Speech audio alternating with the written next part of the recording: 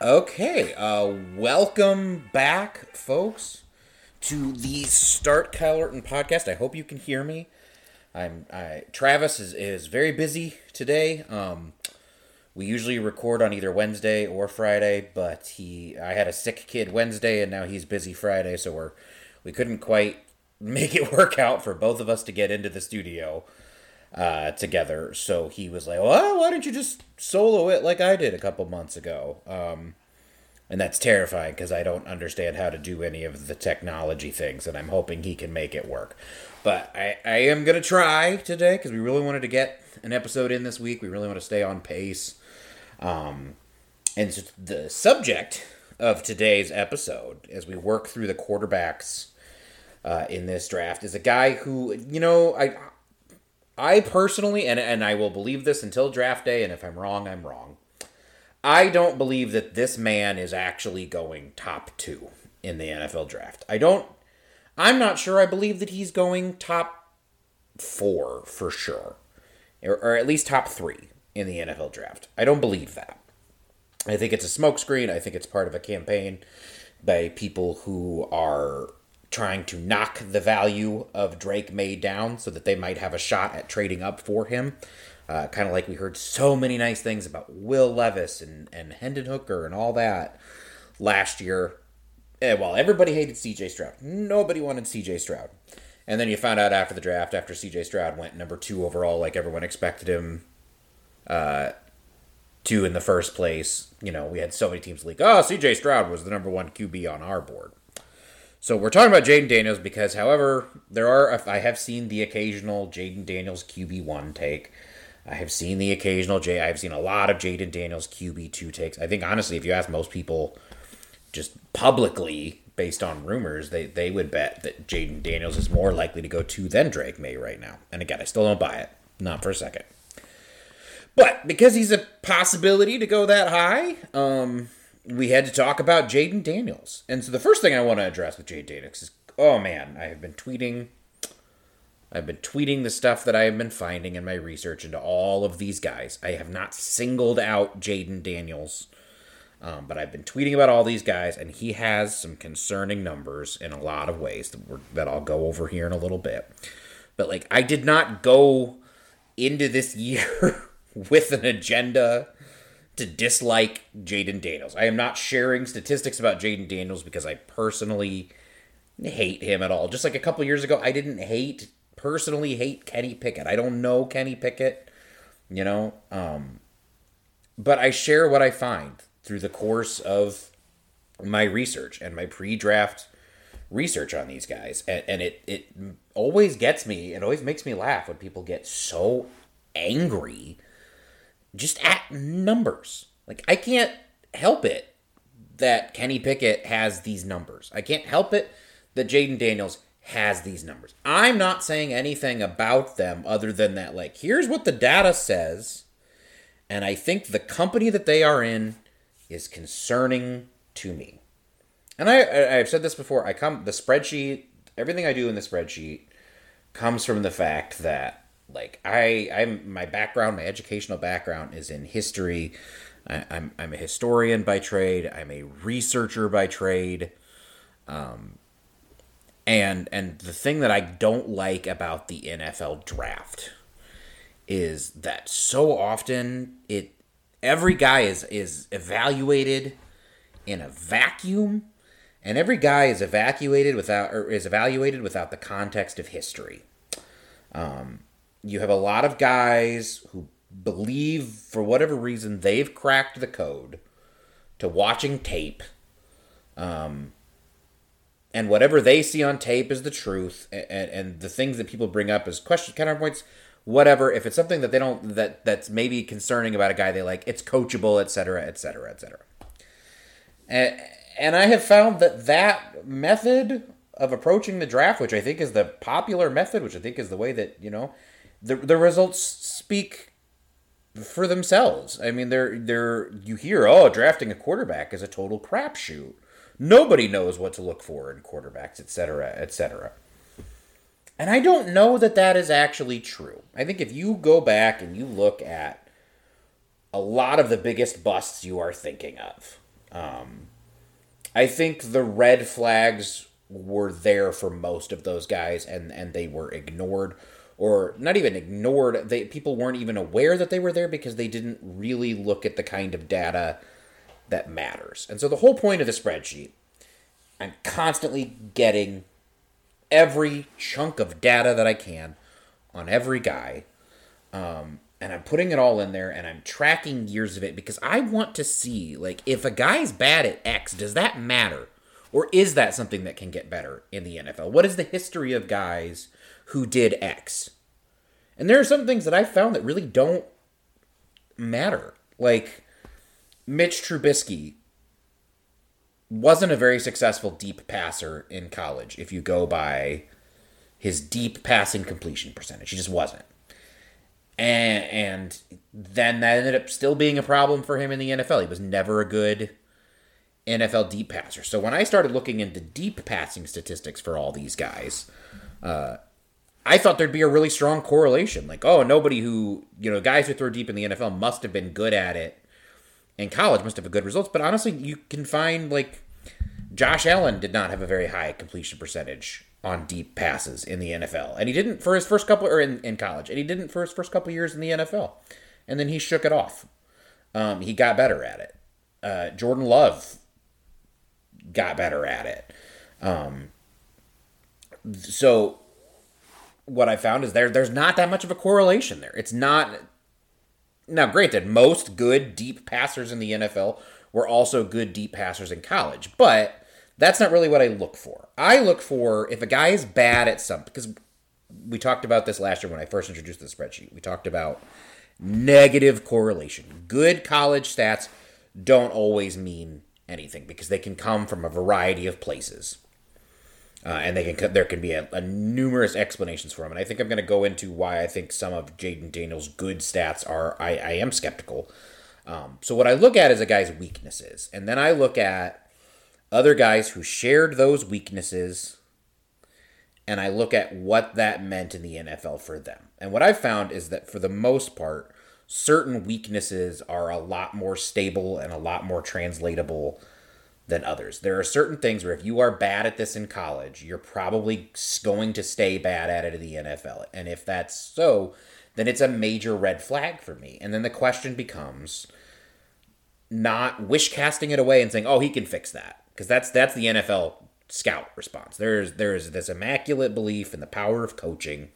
You can fix a guy. You can change him. I can coach him up. I can clean that up, etc., etc. There's always that belief. I throw a lot of skepticism on that because that was what led to Kyle Bowler. That was what led to Jake Locker, etc. So I look at what is the history of this weakness and how stable is it? And if it is a stable weakness, if it's something that's likely going to plague him his entire career, how does he compensate for that? What is his superpower? Because I'll talk about Lamar Jackson in a little bit here because he gets a lot of comps to Jayden Daniels right now, and I think that's insane. But like in one area in which, for example, Jayden Daniels and Lamar are similar, we'll just say pressure to sack rate, which is one we brought up a lot. It's like the most stable thing. If a guy really struggles with turning pressures into sacks in college, he's going to struggle with that in the NFL. There's basically no example of a guy who had that as a significant problem in college and got better at it in the NFL. It just is what it is. Might be the first, if you can bet on a guy being the first dude in history to do it, that's fine. I wouldn't do that, but it just is what it is. It's a real problem. It's a red flag. It's not a red flag no matter what you do. So Lamar Jackson is a guy who did have a high pressure to sack rate. It was over 20% in college. And the thing is, in the NFL, it's still been about 20%. Lamar Jackson has an above average pressure to sack rate. He has an above average sack rate overall. Taking sacks is still a weakness for Lamar Jackson. He makes up for it, just like Russell Wilson made up for it by being an incredibly good deep passer, by being an efficient passer over the middle of the field. That's Lamar. Russell Wilson has never been an efficient passer over the middle of the field, but Lamar certainly has. He makes up for it, obviously, with his incredible mobility. So it's not that this isn't a red flag because, well, Lamar Jackson had this same red flag, so it must not mean that much. It does mean that this guy's going to struggle with sacks. So if he's going to make up for, that's something that he's going to have to make up for. And I have to believe that this guy, if he has Lamar's weaknesses, also has Lamar's superpowers. So that's why I do all this. It's got nothing to do with Jayden Daniels. I don't personally dislike him. I don't know anything about him. I'm sure he's a great kid. I'm very uncomfortable talking about a guy's personality. I don't know these people. I don't do anything. I think it's what people are doing right now to Caleb Williams and psychoanalyzing every answer the kid gives in a presser is ridiculous. If I'm honest with you, a couple years ago, did I think Zach Wilson looked like a jag? Yeah, I really did. But that was never part of my evaluation of him. I thought the more problematic one was that he wasn't very comfortable within structure. He didn't really make reads, so I focused on that. I did not focus on his personality or anything like that. So I don't hate Jayden Daniels. I have no agenda against him. I have no agenda against LSU. Joe Burrow was a prospect I really liked a lot, and I'll talk about why Jayden Daniels isn't Joe Burrow here in a bit either. Because those are the two names that you just keep hearing thrown out with Jayden Daniels constantly. It's Lamar Jackson, it's Joe Burrow, and I don't think either's accurate. So, but yeah, and last but not least, I have a lot of people that think somehow that it is unfair to Jayden that I use career statistics instead of using his final year statistics. But the fact of the matter is, the reason that I do career statistics, and it's not cherry picking and it's not teasing Jayden Daniels, because I do it for everybody, every single player in the spreadsheet. There's 115 frickin' guys in here that I have data for. Every one of them I'm using their entire career if I can find it. Now, I did recently add one season of Russell Wilson to the spreadsheet. I added one season of Teddy Bridgewater to the spreadsheet. I added one season of Andrew Luck and RG3 to the spreadsheet because for whatever reason Pro Football Focus has one season of data for all of those guys, even though they didn't start doing full season data for everybody until the 2014 college season. I was like, well, it's better to have that data than not have it. So I put them in the spreadsheet. They are asterisked so that I can always say that's 1 year of data versus career. But otherwise, I use career stats for everybody. So it's not singling out Jayden Daniels. It's not my fault that his career numbers are underwhelming. His career is what it is. But the reason I do that is because I have found that career data is a lot more predictive than just picking a guy's best season or a guy's last season. Because that argument is what led to Zach Wilson. It's what led to Kenny Pickett. It is what led to Paxton Lynch. It is what led to Kyle Bowler. It is what led to Akili Smith. There are all kinds of these guys who were largely underwhelming college quarterbacks for 2, 3, 4 years in Jayden Daniels' case, 4 years in Kenny Pickett's case, who then just broke out, had this massive breakout season, and most of them have been bad in the NFL. Because if a guy needs a perfect environment in college, if it took years of experience learning the scheme, years of the best supporting cast he's ever had, if it took all of those things to synthesize for him to put it all together on the collegiate level, things don't all synthesize like that in the NFL. Especially if you're going top 10, you're going to a bad team, probably. You're going to a bad offensive line, probably. You're probably not going to a team that has two wide receivers who win almost all of their matchups outside. You're going somewhere where you are the offense, where you're carrying the offense. And if things aren't perfect, and they're not gonna be, how do you operate when things aren't perfect? And most of these guys didn't operate well when things weren't perfect in college. They needed things to be perfect. So no, I don't have any agenda against Jayden Daniels or anything like that. This is literally just, I watched him. I had a few questions just from watching him, and then I dug into the data behind all those questions, and every answer that I got was not an answer that made me feel comfortable taking this guy in the top 5. But there's no agenda here. The numbers are what they are. If you have a problem with me sharing them, I don't know what to tell you. So yeah, the first thing I want to say about Jayden Daniels as far as a prospect is I want to just stop the Lamar Jackson comp immediately. Because the first thing is that I don't think people understand. When it comes to mobile quarterbacks, when it comes to running quarterbacks in history, there is Lamar Jackson, and then there is a massive chasm, and then there's literally everyone else. So I use Pro Football Focus stats for all of this, but I especially like Pro Football Focus for college rushing data, because the NCAA still does that archaic thing where they subtract a guy's sack yardage from his rushing total. It really muddies up the rushing totals for guys, and I hate it. So I use rushing for this, and again, I use it for everybody, so I'm not singling out Jayden Daniels. Lamar Jackson in college averaged 126 yards per game on the ground. He averaged 8.6 yards per carry on the ground, which is just simply insane to think about. That is obviously by far number one of all the quarterbacks that I have in the spreadsheet, all 115 of them. Jayden Daniels averaged 71.9, basically 72 yards per game on the ground, and 7.5 yards per carry. Now I'm not going to tell you those are bad numbers. Those are good rushing numbers. He is, I believe, number 5, maybe number 6 in the spreadsheet overall in terms of rushing yards per game, rushing yards per attempt. So he's a good running quarterback. But I just want to stress that the difference between him and Lamar is still so drastic that the gap in rushing yards per game between Jayden Daniels and Lamar, so like number 1 to number 4, number 5, whatever it is, literally bigger than the gap between Jayden Daniels and David Blah from Purdue a couple years ago. That's how big the difference. Over 50 yards per game separate Lamar and Daniels.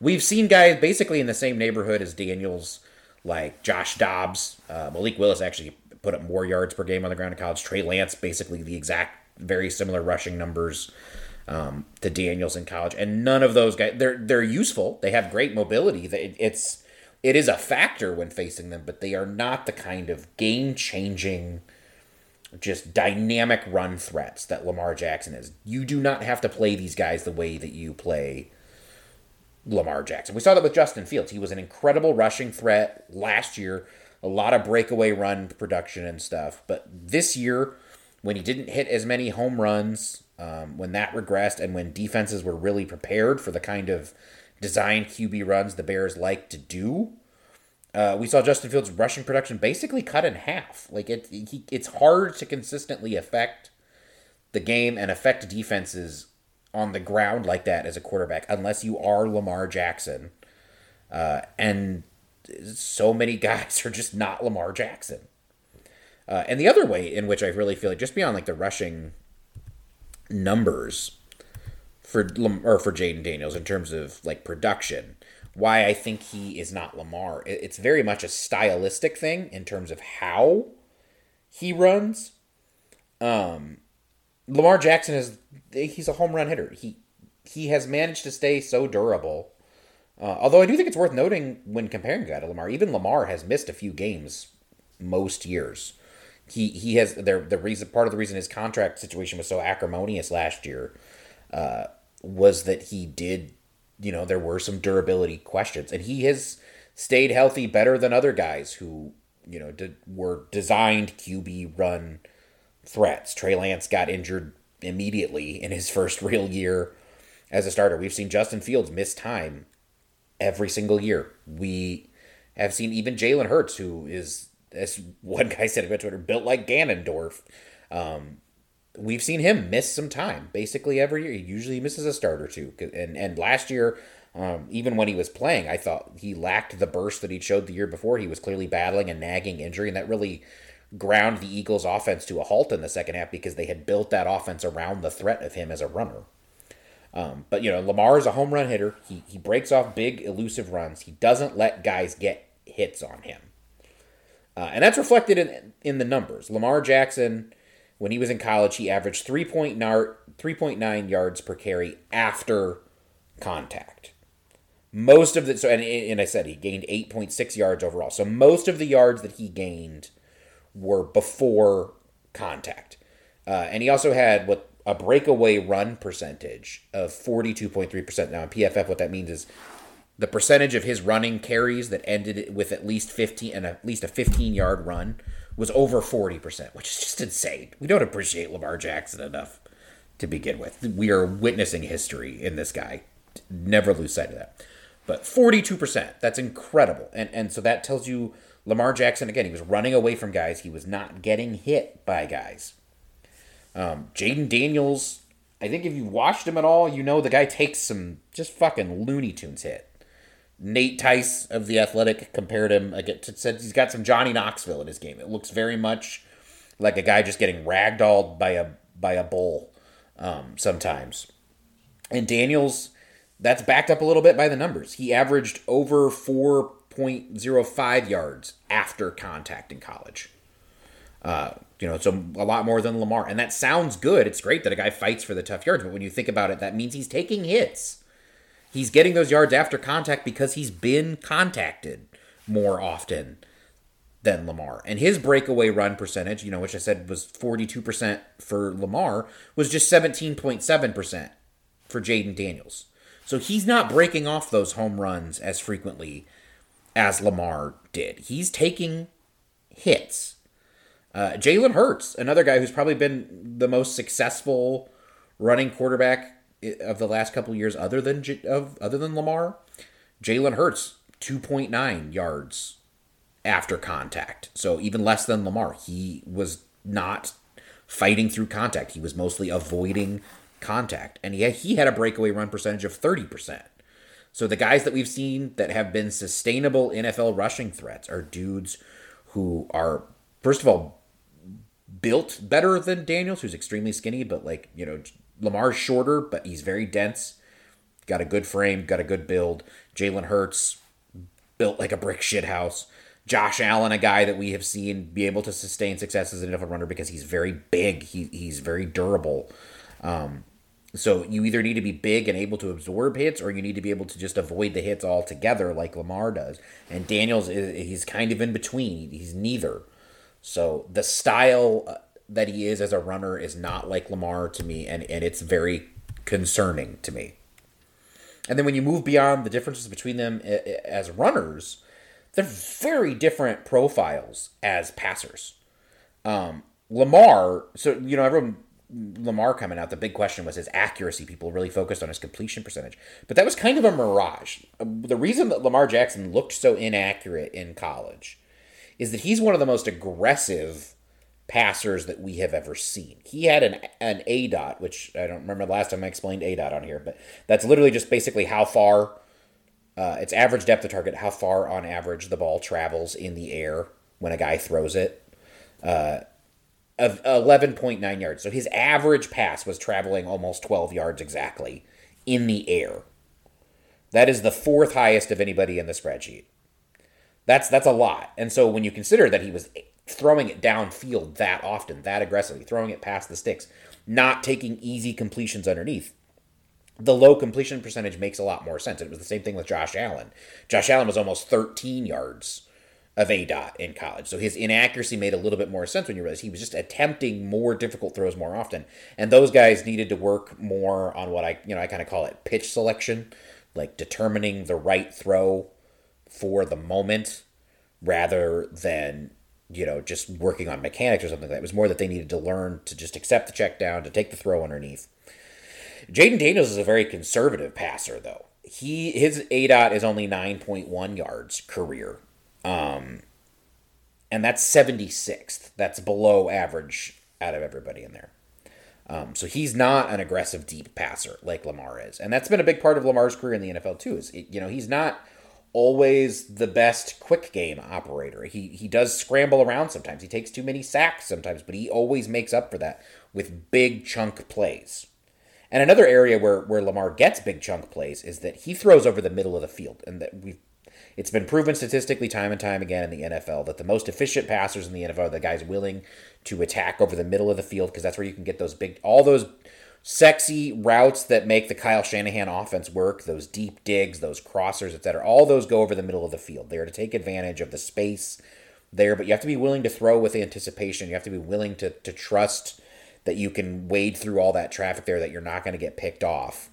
And Lamar's never been afraid to do that. In college, he attacked the intermediate or deep middle of the field. So this is passes beyond 10 yards over the middle of the field. Passes under 10 yards, usually not too many difference between guys in that in college. Most guys are willing to throw a hitch directly in front of their face. It's more those 15, 20, 25, 30 yard throws between the hashes that some guys really struggle with. Lamar did not. If you exclude screens, Lamar Jackson attacked the intermediate or deep middle of the field 24.5% of the time in college. That is the 11th highest of any first or second round QB plus the guys in this year's class. Daniels doesn't attack the middle of the field. He avoids it a lot. That number for him was just 18% of the time, 18% of his throws. And that is the only guys that is better than that went in the first and second round or might go in the first and second round this year. Bo Nix, Daniel Jones, Dwayne Haskins, Justin Fields, Marcus Mariota. These are all guys who, this is not something that guys have historically shown they really change their stripes much on in the NFL. If this is an area where you're uncomfortable dealing in college, and in college there's less traffic there, and in college it's the space is less condensed, the defenders aren't as good, the linebackers aren't as good.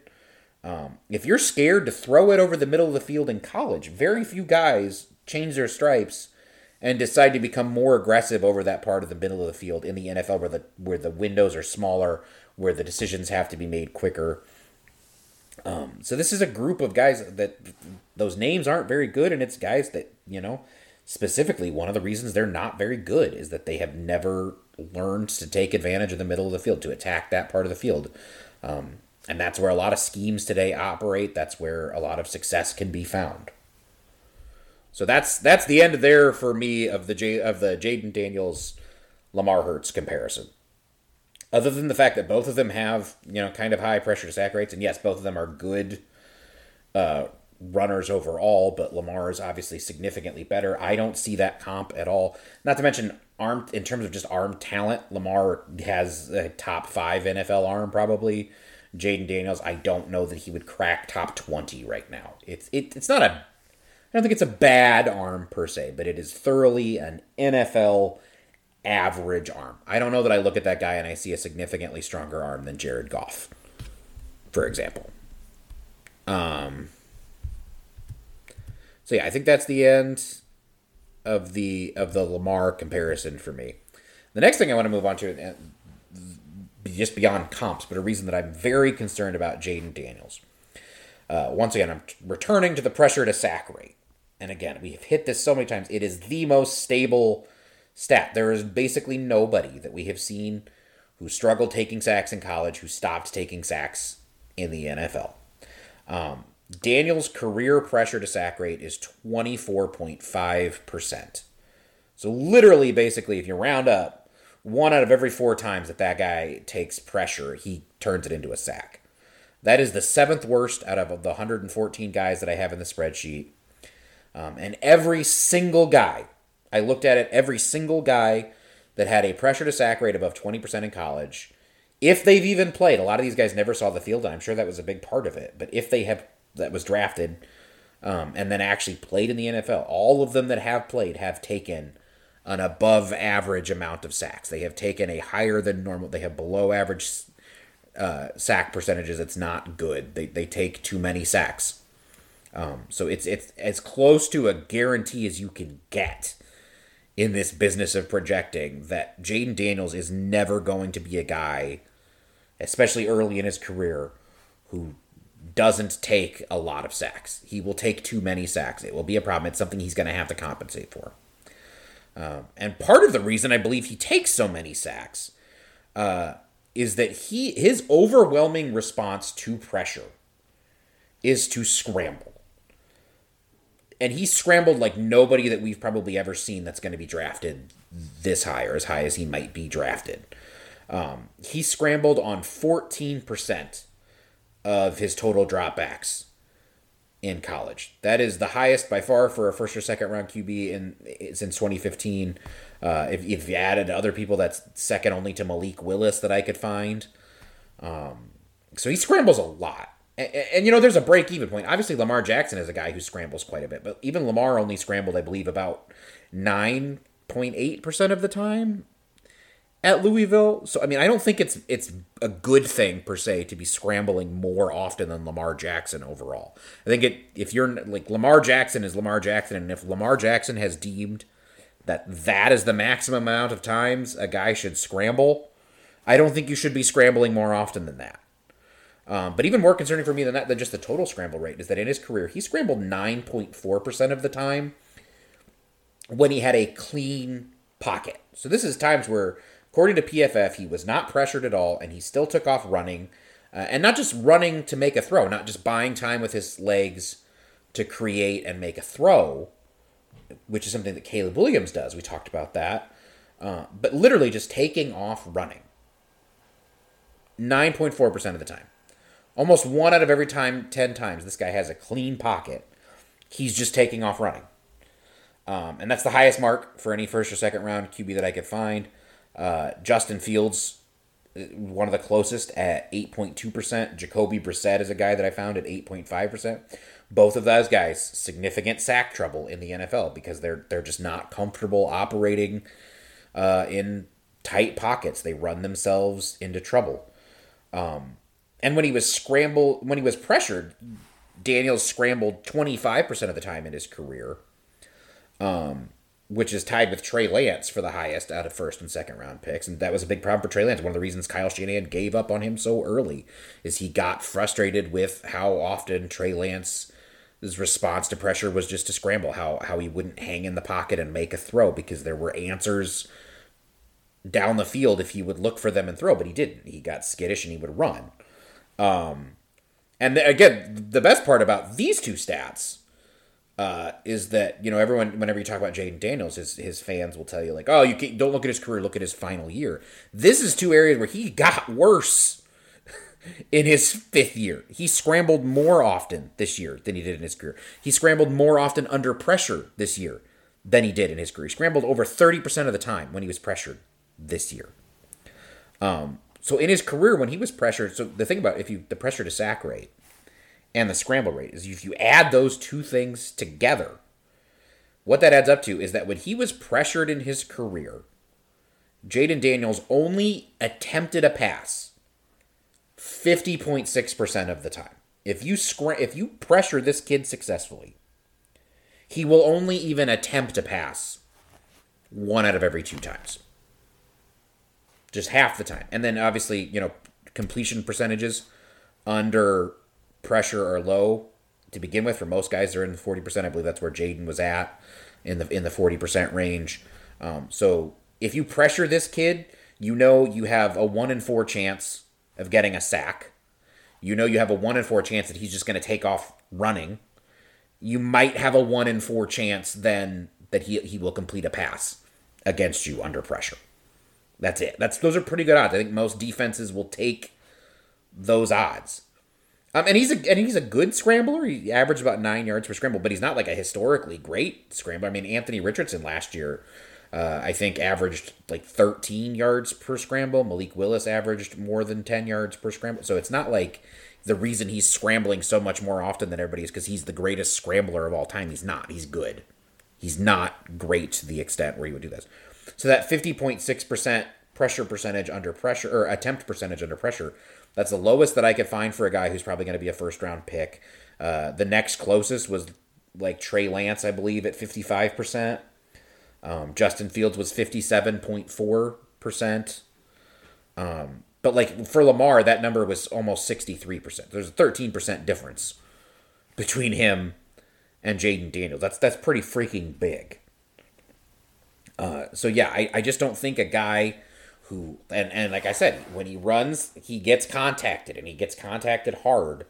A guy that runs this often, a guy that runs this quickly from clean pockets when under pressure, with that slight frame, that really concerns me as to his long-term durability.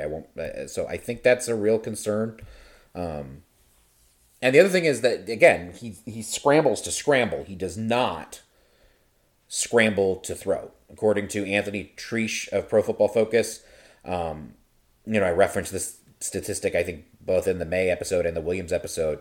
PFF tracks how often a guy attempts a pass after he's been moved off of his spot by pressure. So how often does a guy get pressured and step up in the pocket and then make a throw, reset his feet, throw, or even just throw on the run after fleeing the pocket?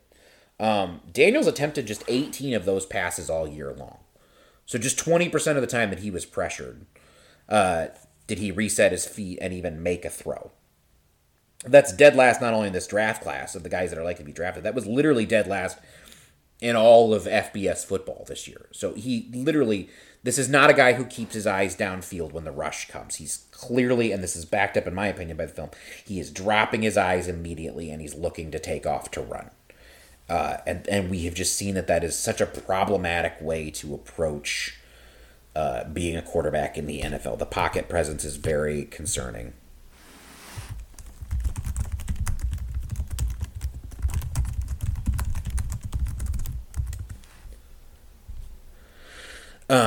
So yeah, this is the pocket presence. That's probably, honestly, that's probably my biggest red flag, even more than some of the other stuff I'm going to talk about. But like for me, that is just an unworkable level of bad pocket presence, and I feel insane when I hear people talk about how good his pocket presence is. And I think what they're actually confusing is how often LSU just gave him clean pockets. He was by far pressured the least out of the big 3 or 4 guys in this draft. He was pressured less often than Caleb, than Drake, than J.J. McCarthy. He had a very good offensive line compared to all of those guys. I looked it up. I think the highest graded, in true pass sets at least, the highest graded offensive lineman for North Carolina would have been the 5th highest graded guy on LSU's offensive line. I think that might also have been true for USC. I know both teams only had one guy that probably would have started for LSU either way. Michigan also arguably had the worst offensive line in true pass sets of the 4.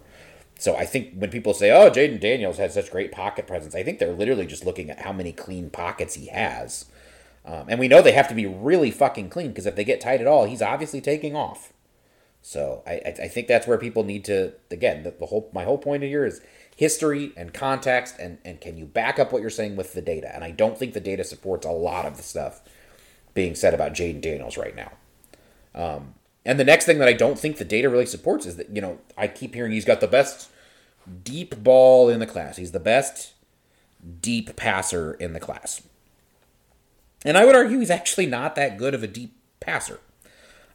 Because I think people are looking at results when it comes to deep passing, and they're not looking at process. So you've heard the sparkling statistics this year. He's got 22 deep passing touchdowns. He completed 63% of his deep passes. That kind of thing doesn't actually matter, really. The results don't tell you as much as the process, because Hendon Hooker, Kenny Pickett, Mac Jones, Bryce Petty, those are all guys who led their respective draft classes in deep passing touchdowns. Mac Jones, when he was at Bama, had a higher adjusted deep completion percentage than Justin Fields, than Trevor Lawrence, than all of those guys. It was at 67.2%, just a tick or two below what Daniels did this year. Mac Jones had a fantastic completion percentage on deep balls. And I had the same argument with people when Mac Jones was drafted, because I would say Mac Jones doesn't have the arm strength to throw deep consistently in the NFL. And people would show me the same kind of clips that they show me with Jayden Daniels. And it's always a guy from a clean pocket, taking a snap, looking to see a wide receiver who has at least one step, maybe 2 ahead of his DB, and he's launching an admittedly beautiful arcing lob of a deep ball. It's a beautiful 9-ball, go route, slot fade, whatever you want to, whatever route concept. But that is not what deep passing looks like consistently in the NFL. NFL defenses are very disciplined. NFL corners are very good. You do not get a lot of, you might get 1 or 2 opportunities, because Justin Fields throws a beautiful 9-ball too. Kenny Pickett still throws a beautiful 9-ball. I'll give him that. When there's the 1 or 2 pass plays per game where George Pickens has clearly won and Kenny Pickett throws it, it looks pretty. But the problem is that in the NFL, you might have 1 or 2 plays a game where your guy clearly wins outside and you have a clean pocket and you can just sit there, set your feet, get everything underneath it, and throw a beautiful arcing deep ball down the sideline. It just doesn't happen 5, 6, 7 times a game like it was happening for him at LSU this year. And so then what I ask is, does a guy, one, have the arm strength to really push the ball downfield, to push the ball deep when it's messy, when he's throwing off platform, when things are tight, when his guy hasn't clearly won? And I think for Jayden Daniels, I don't think he has the arm strength to throw deep and off platform, but I don't know that we even know that, because he doesn't throw off platform. I just went over the ways where if he's not in a clean pocket, he's not attempting a throw at all. He's running. So I don't in the NFL. So many of the deep passes that you can think of, so many of Patrick Mahomes' deep passes are on ad-libbed plays, are on plays where he's broken the pocket and he's bought time and he has just a tick of a second and he's throwing it down there and it's 40 yards on a line. And Jayden Daniels, I don't think he has that in him. And so I was talking about this with someone and he said people got to look at it's not the numerator, which is the number of completions deep. It's the denominator, which is how many times did they attempt to go deep. And so what I found is if you take out deep passing success, if you just ignore the completion percentage, the touchdowns, etc., because those have been so misleading. Like I said, Kenny Pickett had a 94.7 deep passing grade and 17 deep passing touchdowns his last year at Pitt. He hasn't had 17 career passing touchdowns total in the NFL so far. I don't know if you added up all of his passing grades in all of the categories that you would even get to a 94.7. So that hasn't meant much for Kenny, that he was an efficient deep passer his last year at Pitt. But what does tell us something is how often a guy attempts a deep pass in college. Career deep ball attempt percentage seems, to me at least, to be pretty stable and more predictive than career deep ball results. In his career, Jayden Daniels attempted a deep pass just 13.9% of the time when he threw the ball. That is the seventh lowest for a first or second round pick, or a would-be first or second round pick, including this year's guys. And the only guys in front of him are Daniel Jones, Dwayne Haskins, Bryce Young, Josh Rosen, Bo Nix, and Mac Jones. And Mac Jones and Bryce Young, both guys who had sparkling deep passing numbers at Alabama. They were fantastic deep passers at Alabama results-wise. And the reason that they were is because they're only throwing it when the protection is perfect and when they can get their feet underneath them and when their guy has clearly won. So yeah, I mean, it looks good. The completion percentage is high because they're only taking the shot if it's a sure thing. And in the NFL, there are no sure things, not when you're passing deep.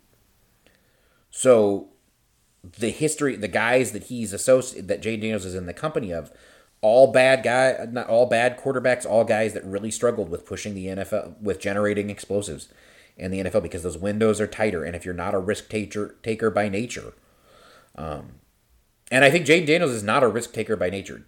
One of his very few very good stats is that he has arguably the lowest turnover-worthy play rate of any quarterback in the spreadsheet. It's tied, but I gave him the tiebreaker because he has the most dropbacks by far, at like 1.6%. But he also has one of the lowest career big-time throw rates at just 4.3%. And that tells you that the turnover-worthy play rate's probably not because this guy is super great at delivering the ball into tight windows and reading coverages perfectly and all. This is a guy that doesn't take risks. He's risk averse. And that is only good to a certain point when you want to be an NFL starting quarterback. So he only attempted a deep pass about 13.9% of the time. He attempted an intermediate pass 21.1% of the time, which was the 12th lowest. So if you add that together, in his career, only 35% of his career pass attempts went more than 10 yards in the air. In terms of first and second round picks, or would-be ones, that's better only than Daniel Jones, Christian Hackenberg, Dwayne Haskins, Bo Nix, Will Levis, and it's just ahead of Kenny Pickett, Josh Rosen, Mac Jones, Paxton Lynch. Now, full disclosure, Patrick Mahomes was just behind Jayden Daniels in this specific category too. But I do think that was more of a function of Texas Tech's offense.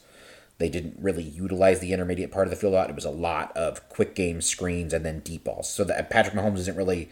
So yes, if you want to find an outlier and you want to say, well, Patrick Mahomes is on one of these lists with Jayden Daniels, I get it. Go for it. LSU fans have been doing it to me for days. Or just Jayden Daniels fans.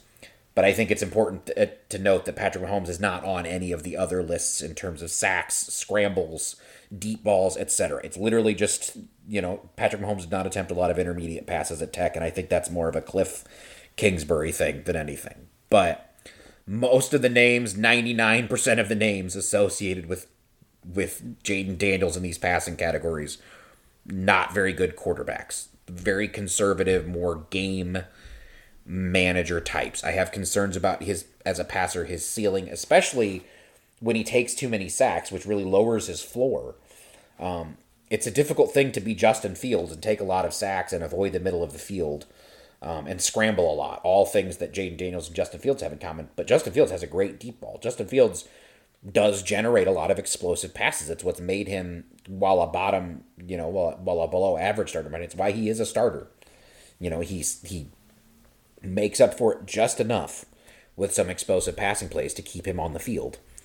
And the other thing is, the other comp people love to get into is, Joe Burrow. A lot of these things apply to Joe Burrow. He was a late breakout guy. He played with two great wide receivers. That's not his fault. He throws short a lot, etc. He doesn't like to throw middle of the field that much. And that's true. There's some truth to all of those things. But so I want to make the Burrow comparison, and I'll go into more on why I don't like that either. But Burrow, to me, is not a late breakout guy in the sense that a lot of these guys were, because Burrow was mostly just a function of Ohio State route not really knowing what they had. Burrow didn't get the chance to start until late in his career. He basically had not even one full season as a starter at LSU before his breakout campaign. He barely played at Ohio State. He had a grand total of 485 dropbacks in his career before that last season at LSU. Jayden Daniels had over 1,400 career dropbacks before this year. Even he would have been, I think, top 10 on the spreadsheet in career dropbacks, even without this last season at LSU. He had all of the experience, all of the reps, all of the opportunities to break out before this year that a guy could ever need, and he didn't do it. Joe Burrow had 1 year. He was pretty good, and then in his second year, he went off like a rocket launcher. That is a much more normal career path. If Joe Burrow did that as a freshman and a sophomore, nobody would have ever questioned him being the first overall pick. If Jayden Daniels had done the stuff that he's done as a freshman and then did this in year 2, I would have a lot fewer questions about him. I would still have questions about the sacks, the pressure, but I would have fewer questions about the late breakout stuff for sure. So Jayden Daniels is a guy who's played a lot before this breakout year, and Joe Burrow was not. And it's not exactly scientific, but I tried to, my gut was that, this guy that always breaks out late, I don't think that a guy ever works out. So I wanted to confirm that. And I went through kind of Google search history I archived for various periods, and I went to look before each college season. I tried to go back to 2011 because that was the start of the rookie wage scale, and it makes a nice era marker. I tried to look up guys that before their final college season were not considered first-round picks by anybody that I could find, and who had over 500 career dropbacks. So guys who were experienced but then broke out. Not guys like Cam Newton was a one-year wonder, but that's because he didn't get a chance to play. He was in JUCO. There was a lot going on there. I didn't even include Mitch Trubisky in this because Mitch didn't get a chance to play before that final year. Those guys are more like Burrow in my mind. Guys who finally got a chance to show what they could do and showed it. These are guys that had a chance to show what they could do, weren't very impressive, and then suddenly were, seemingly out of nowhere. And so the guys that I found who didn't appear on any preseason lists as potential first-round picks, who then broke out, despite having considerable experience before the final season, I found Kenny Pickett, I found Zach Wilson, I found Daniel Jones, I found Paxton Lynch, I found Blake Bortles, I found E.J. Manuel, I found Brandon Weeden, I found Christian Ponder. All of these were guys who were not considered, who had played enough. They had at least 500 snaps before that last year. They'd played enough to show what they had. They hadn't done it, and then had a better final year, and then got drafted based off of that. That's a bad list. These guys, there's usually a reason these guys were not considered first-round picks entering the season. They put up some deceptive tape, either because they played with good talent or because they just were in a weak draft class, etc. But these guys just don't seem to work out very much. Usually a guy shows you pretty on in his college career who he actually is. So yeah, if a guy has an opportunity to play, he takes this long to adapt and excel at the NCAA level. I think the way people talk about him is like, oh, he just needed to level up. He needed to max out his experience points. And now he's leveled up and he's going to go to the NFL and we're only going to get the good version of him. But I don't think that's what that actually happens. I think it proves that the guy is a slow learner and he takes a while to adapt to each level he's at. And I think Kenny Pickett's a great example that proves that, the argument for drafting Kenny Pickett that we heard over and over and over was that he was pro-ready. He had so much experience. He was pro-ready. Might not have the best tools, but he's ready to play right now. And on a rookie contract, that's a huge advantage. And then through 2 years of his NFL career where he's looked absolutely lost, they've now pivoted. We're here that, what do you expect? Greatness from a guy in his first 2 seasons? Blah, blah, blah. Like this, he's just a kid. So, they're going to sell themselves on this pro-ready nonsense, and then when it turns out he's not pro-ready, when it turns out he's actually a guy who struggles to adjust at each level, I think you'll see the narrative change again. We'll probably, this time next year, but we'll be hearing about how, it's too early to give up on Jayden Daniels. He was just so raw. He's got so many tools, but he was just so raw. I guarantee you that's probably where we're at a year from now. And then, just the last thing, just to tackle the Burrow comp in general, because yes, the breakout thing, and I already talked about how they're different in terms of experience and their breakout. But they are similar. I will say this. Both of them, Burrow didn't like to target the middle of the field. He and Daniels were at the same percentage in terms of attempts to the middle of the field. Burrow has a high pressure to sack rate. And again, it's not that he fixed that in the NFL. Joe Burrow takes too many sacks. It's that he makes up for it in other ways. And Joe Burrow threw short a lot. I think he was only at like 37 or 38% of his passes over 10 air yards. So not that much higher than Daniels. But the thing is that Joe Burrow's superpower, the way he makes up for it, is that he is like a god at running NFL quick game. He ran, and you look at the quick game concepts that he ran at LSU, you will see slants, you will see drags, you will see all these quick hitters that go into traffic that require anticipation, bop, bop, bop, balls out. And he was so accurate, and he had so much touch, and he allowed so much yards after the catch on that. He has basically the highest completion percentage on 0 to 9 yard throws of any of the first or second round guys at 82.6%. Technically, Trey Lance was number 1 in that category, but Burrow had 4 times as many throws as Trey Lance because the sample size for Trey Lance was like 30 passes, so I don't count Trey Lance there. But Burrow attempted at least 250 out of, there are 3 QBs total in this time who have attempted at least 250 short passes like that and have hit on 80% of them. One of them is Caleb Williams, so that's cool. And the average completion percentage for all these guys on this kind of throw was 75.1%. So Burrow was almost 10%, 8% more accurate than an average first or second round pick at throwing short passes. His PFF career grade on those throws was 79.1, which was 8th best. It's pretty hard to get a really high grade on short throws because they are short throws, but I mean, if anybody did, it was him. So his superpower was always that he was quicker, more decisive, better pre-snap, threw with better touch, accuracy, anticipation in the quick game than just about anybody else. So if you're going to throw short a lot, you have to be really good at it. If you're not generating explosives down the field, you have to be extremely efficient in quick game, and Joe Burrow was. Jayden Daniels wasn't. He had below average accuracy on short passes. He was at 74.8%, so below the average of 75.1. And so out of 28 guys who threw at least 250 quick passes, that was, I think, 18th out of 28 first and second round guys, so not even quite middle of the pack, a little bit below average. His PFF grade on those throws was 30th out of the 41 first or second round guys that I've looked at. And 22nd out of those 28 guys that I just mentioned. So below average in terms of grade, too. The vast majority of his quick game throws, if you watch the tape, he's not throwing a lot of slants. He's not throwing a lot of... They run a lot of stick. He's throwing a lot of curls and stop routes to guys who are stopped, turned, facing him. He can look at them. There's not a lot of anticipation. He throws a lot of flats. He throws a lot of checkdowns into the flats. So these are... He's spamming these throws. It's boosting his completion percentage, but none of them are flashing a lot of real quick game talent, in my opinion. And that's not, I don't think, going to translate to being just an NFL quick game expert. So, if you look at his completion percentage and his grade, his career grade was 68.6, his completion percentage was 74%.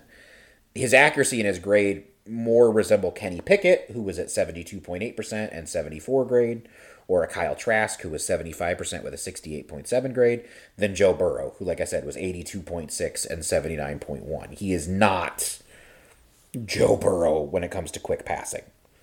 And then Burrow did he didn't really throw middle of the field. Like I said, he threw it about as often as Daniels did. But his completion percentage when he did target the middle of the field was 69%, which is 10% higher than Daniels. And he had the 5th highest grade of any quarterback at 93.3 on throws like that. Daniels was 87.9, which was 20th.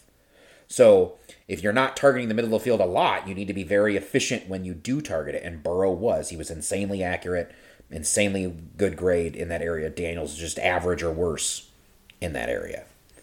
And Burrow had a higher career deep ball percentage, or deep ball grade and deep ball completion percentage. He completed 49% of his career deep passes, and he had a 94.9 career grade on deep passes. Jayden was at 45.3 and 89.6. And Burrow went deep considerably more often than Daniels went deep. It was 15.8% versus 13.9%. So I still say, even though there's some similarities in terms of basically their heat map as to like when they throw and where they throw, in every way, Burrow was better, more accurate, more efficient. So, Burrow and Daniels, they both relied on the underneath throws for the majority of their pass attempts, but Burrow was more accurate, more efficient. And again, his weak points are still his weak points. He does struggle badly with sacks. And I think, in my opinion, that's a big part of why he's ended half of his NFL seasons on IR. And he's also finished, for as great as Joe Burrow's reputation is, and I do think he's a very good quarterback, in terms of like yards per attempt, he's been below average or average at best in just 3 of the 4 seasons. He had that great year that ended with him in the Super Bowl. The other years, he's kind of struggled to generate explosives. It was a big problem for the Bengals offense this year before he got hurt. It was a big problem for the Bengals offense in the first half of last year before they figured some things out in the second half. So there have been times when even Joe Burrow has struggled to really generate explosives. And so I think that, for Daniels, who isn't as efficient as Burrow anyways, I think that doesn't really... I don't know that even if you like that Burrow comp that much, that for him it's the best comp. So I don't think he's Lamar Jackson. I don't think he's Joe Burrow. I do think there's a lot of similarities to Justin Fields, except not as good of a deep passer. So I don't even know what that looks like. I think there are similarities to Marcus Mariota in that regard. So if you ask me, just based on what I've seen on tape, and then I think the numbers back this up, to me, Jayden Daniels is very much a 1 or 2 read guy. If he's got a clean pocket, he'll do it. I do think he distributes the ball pretty well when he gets what he's looking for and when the pocket is clean. But I think, when things get messy for him at all, his instinct is to just take off and go. He takes bad sacks. He takes big hits.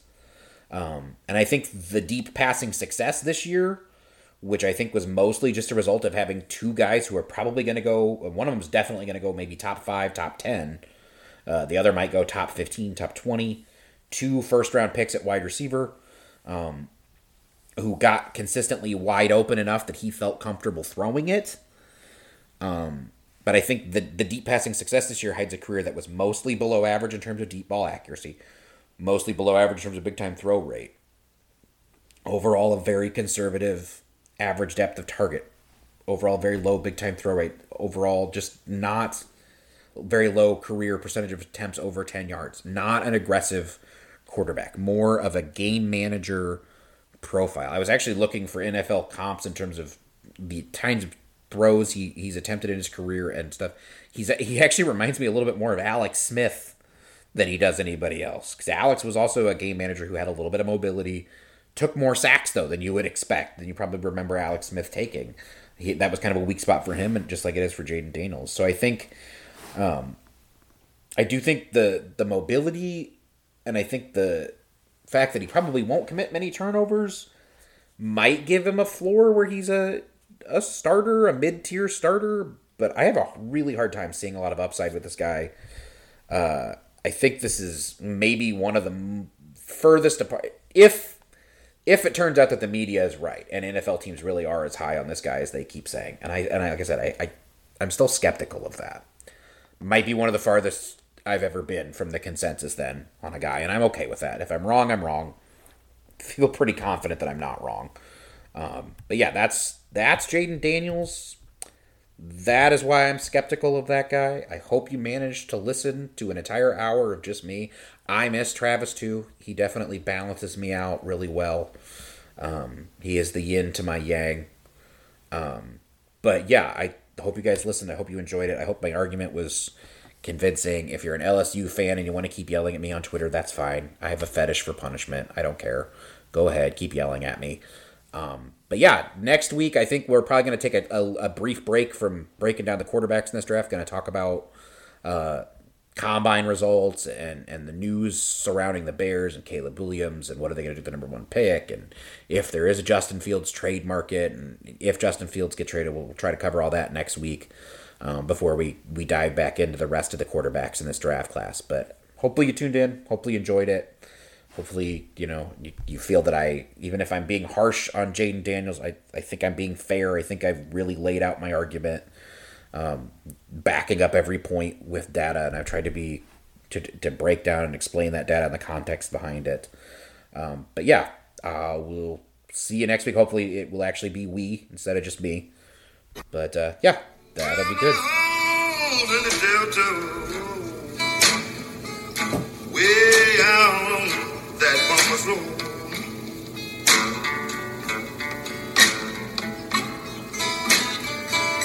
Now you know I'm leaving Chicago, and people I sure do hate to go.